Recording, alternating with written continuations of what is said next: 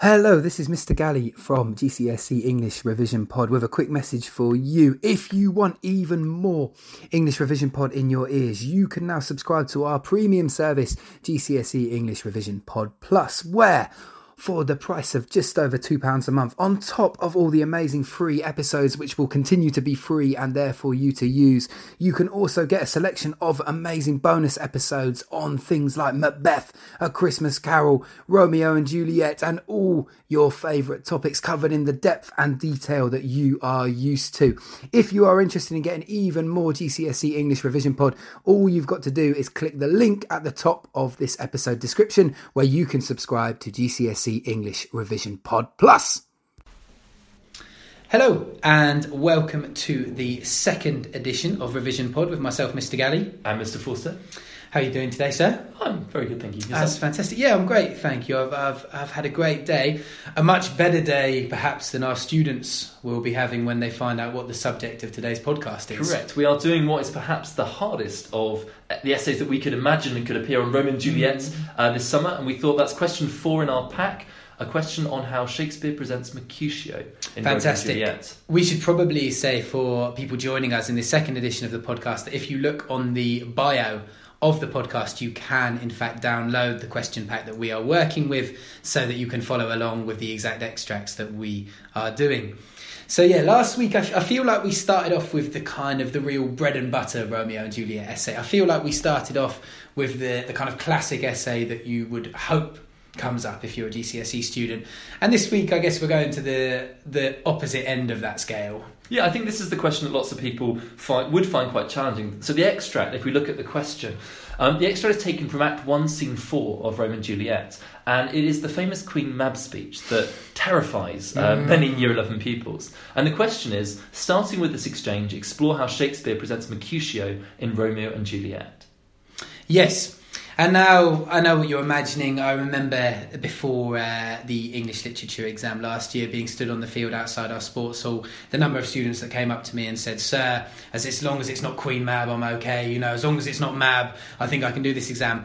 And I think actually once you get past it, there's actually a huge amount to say, sir, about this. And there actually is a great amount you can do with it once you get past the slightly weird nature of the speech itself. Definitely. I mean, let's start with thinking about Mercutio in the whole play. Right. Because I think he's an incredibly important character because the entire play seems to turn on his semi-accidental stabbing. Before this, Mercutio, his language is defined by this bawdy humour.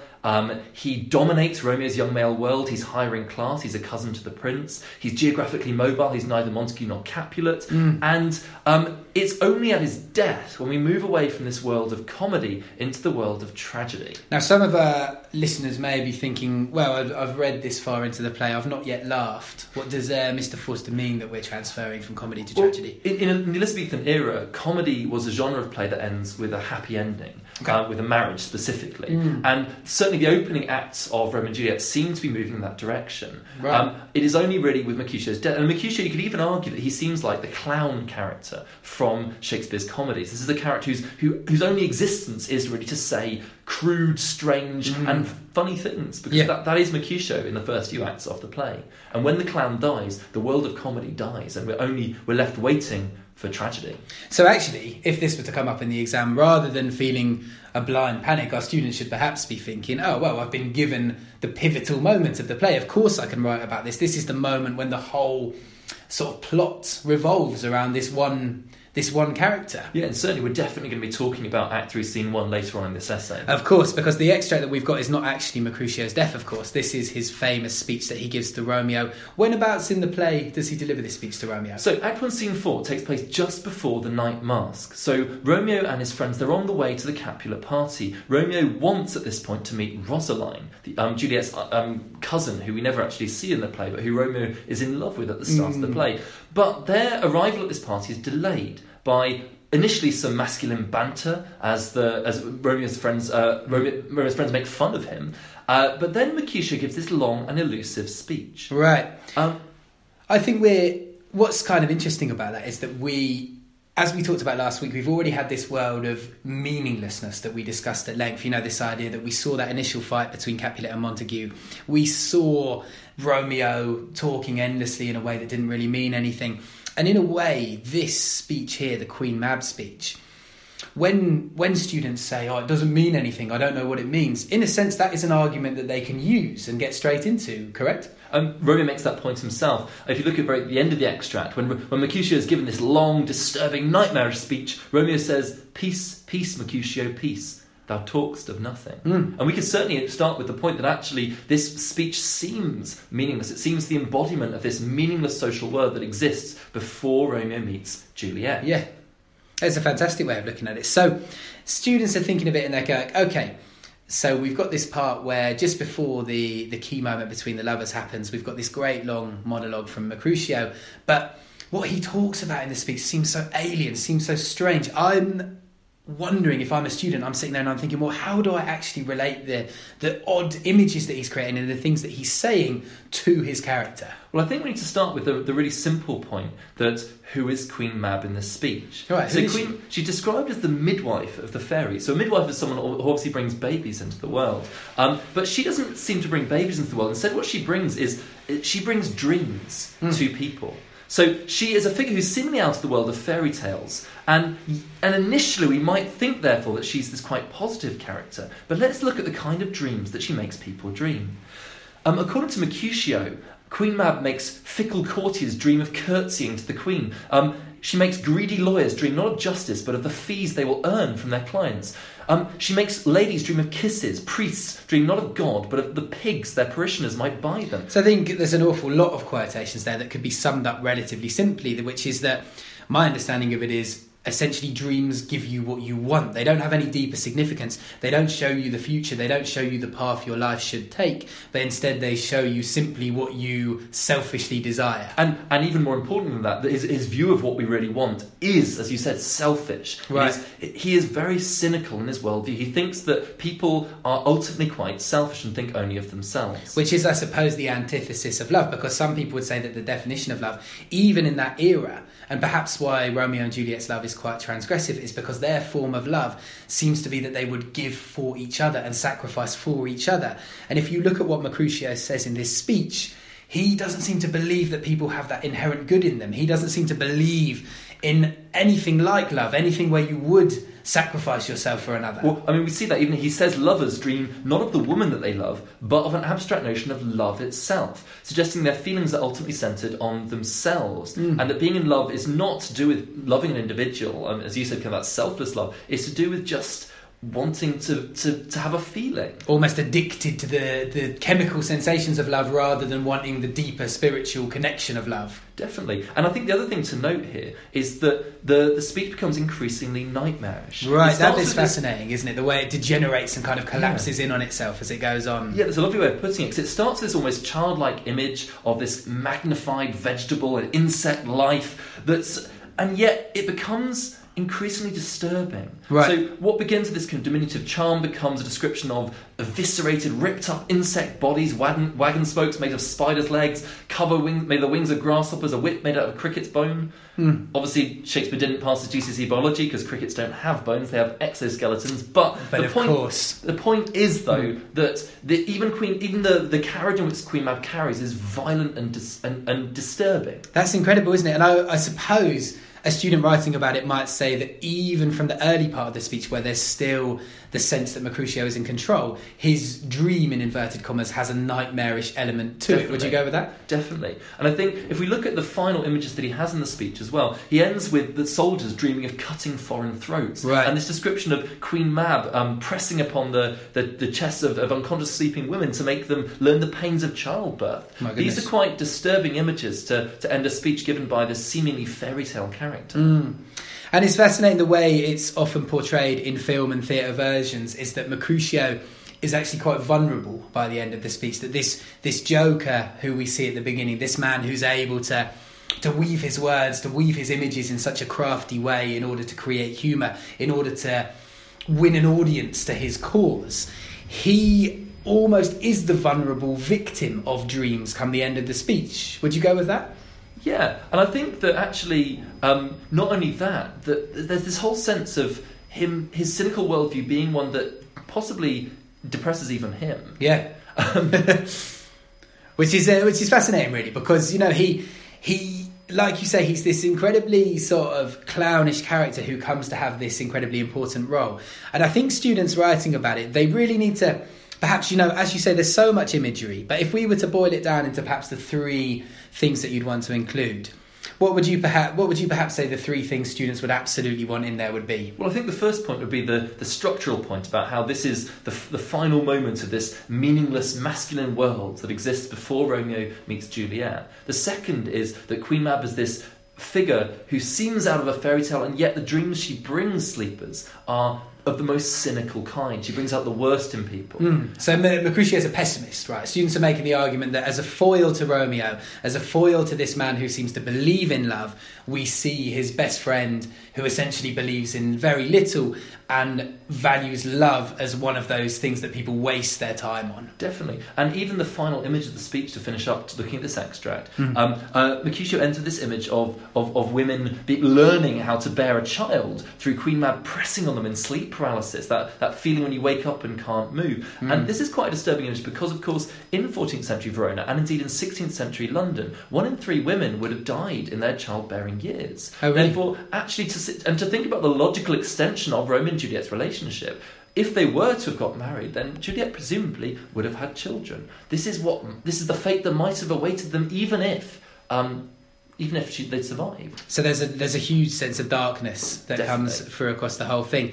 So a topic sentence for that paragraph then perhaps would be something along the lines of, starting with the extract, Shakespeare presents Mercutio as an incredible pessimist who enforces this idea that life in Verona is quite meaningless, or something like that. Yeah, perfect. And then there's lots of evidence we just talked about that can back that up. That they could work into that. Yeah, I think that would work fantastically well. So, as ever in the pod, we will now move on to the rest of the play. Our students have sat down, they've got over the initial heart attack they almost suffered when they saw what the question was. They've reminded themselves that actually Mercutio is an incredibly important character, and the Queen Mab speech is, contrary to popular opinion, a brilliant part of the play. They now, of course, then need to move on to the rest of the play. So where are you directing your vision at this point? Well, I think we can pick up on a point we've already made, which is Mercutio as a foil to Romeo. That is a character deliberately set up to contrast with him. Mm-hmm. So, unlike Romeo, who's defined by love, he's defined by his bawdy humour and, more precisely, his sexualised view of the world. Right, he's quite crude at points in the play, isn't he? Exceptionally crude. For example, take Act 2, Scene 1, as Romeo slips away from his friends to go and see Juliet in the famous balcony scene. Mercutio uses an extended metaphor comparing him to a conjurer, suggesting that he will use magic to bring back his friend. He says, yes. I conjure thee by Rosaline's bright eyes, by her fine forehead and her scarlet lip, by her fine foot, straight leg and quivering thigh, and the demonstrates that they're adjacent lie. And what does he mean by that, Mr. Forster? I mean, this is some pretty crude stuff. So, first of all, he's drawing upon the Petrarchan tradition of the blazon. Okay. So Petrarch was a famous Italian poet, and the blazon in his poetry is where you define your woman by listing her favourable characteristics. So I'd say, Mr. Gallo, you have lovely eyes, you have a lovely beard, and lovely curly hair. Go on. But what Mercutio does here is he makes it explicitly sexual. Right. So he talks about her quivering thigh, and the demonstrates that they're adjacent likes. Of course, what's adjacent to your quivering thigh is, of course, your sexual organs. So he is being quite crude here in terms of what he thinks Romeo is after. And it's interesting, isn't it? Because you get that metaphorical wall as well as the literal wall that Romeo has jumped over at that point. Because what that wall means to me is not only has he overturned it with Cupid's wings in order to reach Juliet, but he's also put a wall between himself and Mercutio. And I think what you see at this point is this huge misunderstanding by Mercutio of what his friend actually wants. So I think the crucial thing to write about here is the structural technique of dramatic irony. Right. Mercutio thinks Romeo is running off to see Rosaline, and of course he is not. He has moved on, he is now with Juliet, and of course the tragic thing of their friendship is Mercutio never finds out about Juliet. He dies before he could find the truth. Yes. But before we get too serious, there's a few more crude metaphors here. He talks about Rosaline's magic circle, and he talks about the medlar fruit, which is a small brown-skinned and round fruit with a cleft like an apricot and a deep cup-shaped depression at the stem end.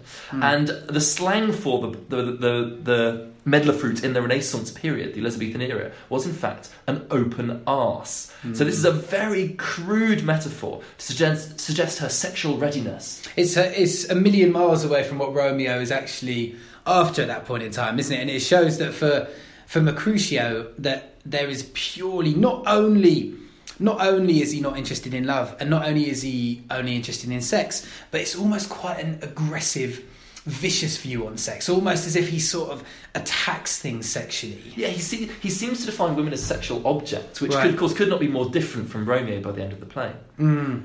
Which is a very interesting way of looking at the way they go in their two different ways in that sense. Would you, as part of that paragraph, would you briefly bring in the nurse? Yeah, so I mean, we could talk about how even when the nurse appears, he shouts out aboard, as if Romeo is going off to see prostitutes with the nurse. So he doesn't take anything seriously, and therefore he misses perhaps what's in front of him. And I think students can show their wider knowledge of the play as well by saying that she is perhaps another character who shares that perception of the world, if they wanted to support this idea of characters who purely see the world in a sexual way. So, okay, great. If I can sort of map out what we've got, then we've seen the extract, we've written our nice paragraph about the Queen Mab speech and explored the kind of emptiness of it all, the way that love doesn't really mean anything. We've then moved on to our second paragraph and sort of said, well, if there is a role for love in Mercutio's life, it's purely because of sex. Exactly, it's all about sex, and it's about this quite rude, quite bawdy, quite graphic depiction of sex. So we now need one more paragraph to round off the essay, finish it off. Where are you taking me next? Well, I think perhaps the most important scene, I would argue, in the entire play is Act 3, Scene 1, Mercutio's death. You could see this scene almost as the turning point at which around the whole play revolves. Because if you see Mercutio as a clown figure straight out of Shakespeare's world of comedy, his death therefore functions as a signal of this movement from, as I said at the beginning, the world of comedy to the world of tragedy. It pivots around Romeo's sword, you might say. Yeah, precisely. Or it pivots around Romeo's refusal to fight, because this is the first moment in the play when we see Mercutio becomes serious. Yeah. Speaking in a prose that distinguishes him from the blank verse of the two feuding families, he sees Romeo's refusal to fight Tybalt as dishonourable. Right. If just to clarify that point then, what do you mean exactly about the difference between the prose and the blank verse? So prose is speaking in an ordinary way that we might talk. Verse is how Shakespeare writes in iambic pentameter, when lines have 5 beats in a line, so it looks more like poetry. Right. And so it's a really simple point here, is that Mercutio's, the form in which he's speaking in prose, is different from the other characters on stage. Okay. Something which shows that he is fundamentally different. He's not part of this feud. So even to an illiterate audience back in the Shakespearean times, he would have sounded different to how other characters were speaking. He would have been distinct on stage at that moment in time. Now, I love the quote at that point where he talks about Romeo's refusal to fight as dishonourable and vile in its submission. Is that almost an oxymoron, vile submission, or is that too strong? What do you mean by that? Well, in the sense that, like, can submission be vile? You know, submission typically... Well, it can in the masculine world of 14th century Verona. I suppose it can, yeah, of course. I think it perhaps shows the fundamental difference between them. Romeo talks of loving Tybalt. Mercutio talks of this as vile submission. Do you feel a bit sorry for Mercutio at this point in time? I sometimes think, you know, he's seen his best friend jump over a wall and leave him on his own to chase after a girl. So Romeo's massively ignored the mates before dates rule already. Then the next day he's willing to back him up in a fight as a good Veronan mate should. And there's Romeo saying that he loves Tybalt's name as much as his own, refusing to fight. Do you have sympathy for why Mercutio felt the need to jump into the fray? Yeah, and particularly I think I have most sympathy for him in his final moments of his death, because it takes death to make Mercutio serious. He's punning almost until he dies. He says, ask me tomorrow and you shall find me a grave man. And then his dying breath, though, is perhaps the most powerful words. He says, a plague on both your houses. So his final words are to curse, his phrase. And an AO3 point, plague for 16th century audiences would have been an incredibly emotive metaphor, because plague was a very real threat. They suffered them plagues. Yeah, across Europe, this is responsible for the deaths of hundreds of thousands of people. Yeah, so he's not mincing his words at that point in time. Not. And also he does something that I think Romeo and Juliet both do, which is when he actually feels the realism of death, he uses quite brutal imagery, and he talks about being worm's meat. And for Mercutio, like Romeo and Juliet later in the play, there's no idealised version of death. There's no description of death as the big sleep or going off into the light or anything euphemistic. Instead, he sees the brutality of what's lying ahead of him. These violent delights have violent ends. Right, exactly. Sorry. The other thing I was going to say about this scene is, of course, we've got to consider the effect of Mercutio's death on Romeo. Romeo, for the first time, as we mentioned last week, after Mercutio dies, he ceases to actually blame Juliet. He says that her beauty hath made him effeminate and softened valour's steel. Right. There's the suggestion in that metaphor that he has been weakened by love, and he acknowledges that he perhaps should have been more loyal to his friend. And this is the moment when he kills Tybalt. This is the moment that leads to his exile. This is perhaps the beginning of the play moving towards tragedy. Yes, and which goes back nicely to your first point that you opened the podcast up with, which is this idea of it being such a key moment revolving around Mercutio. And I think any good Mercutio essay would have to feature that.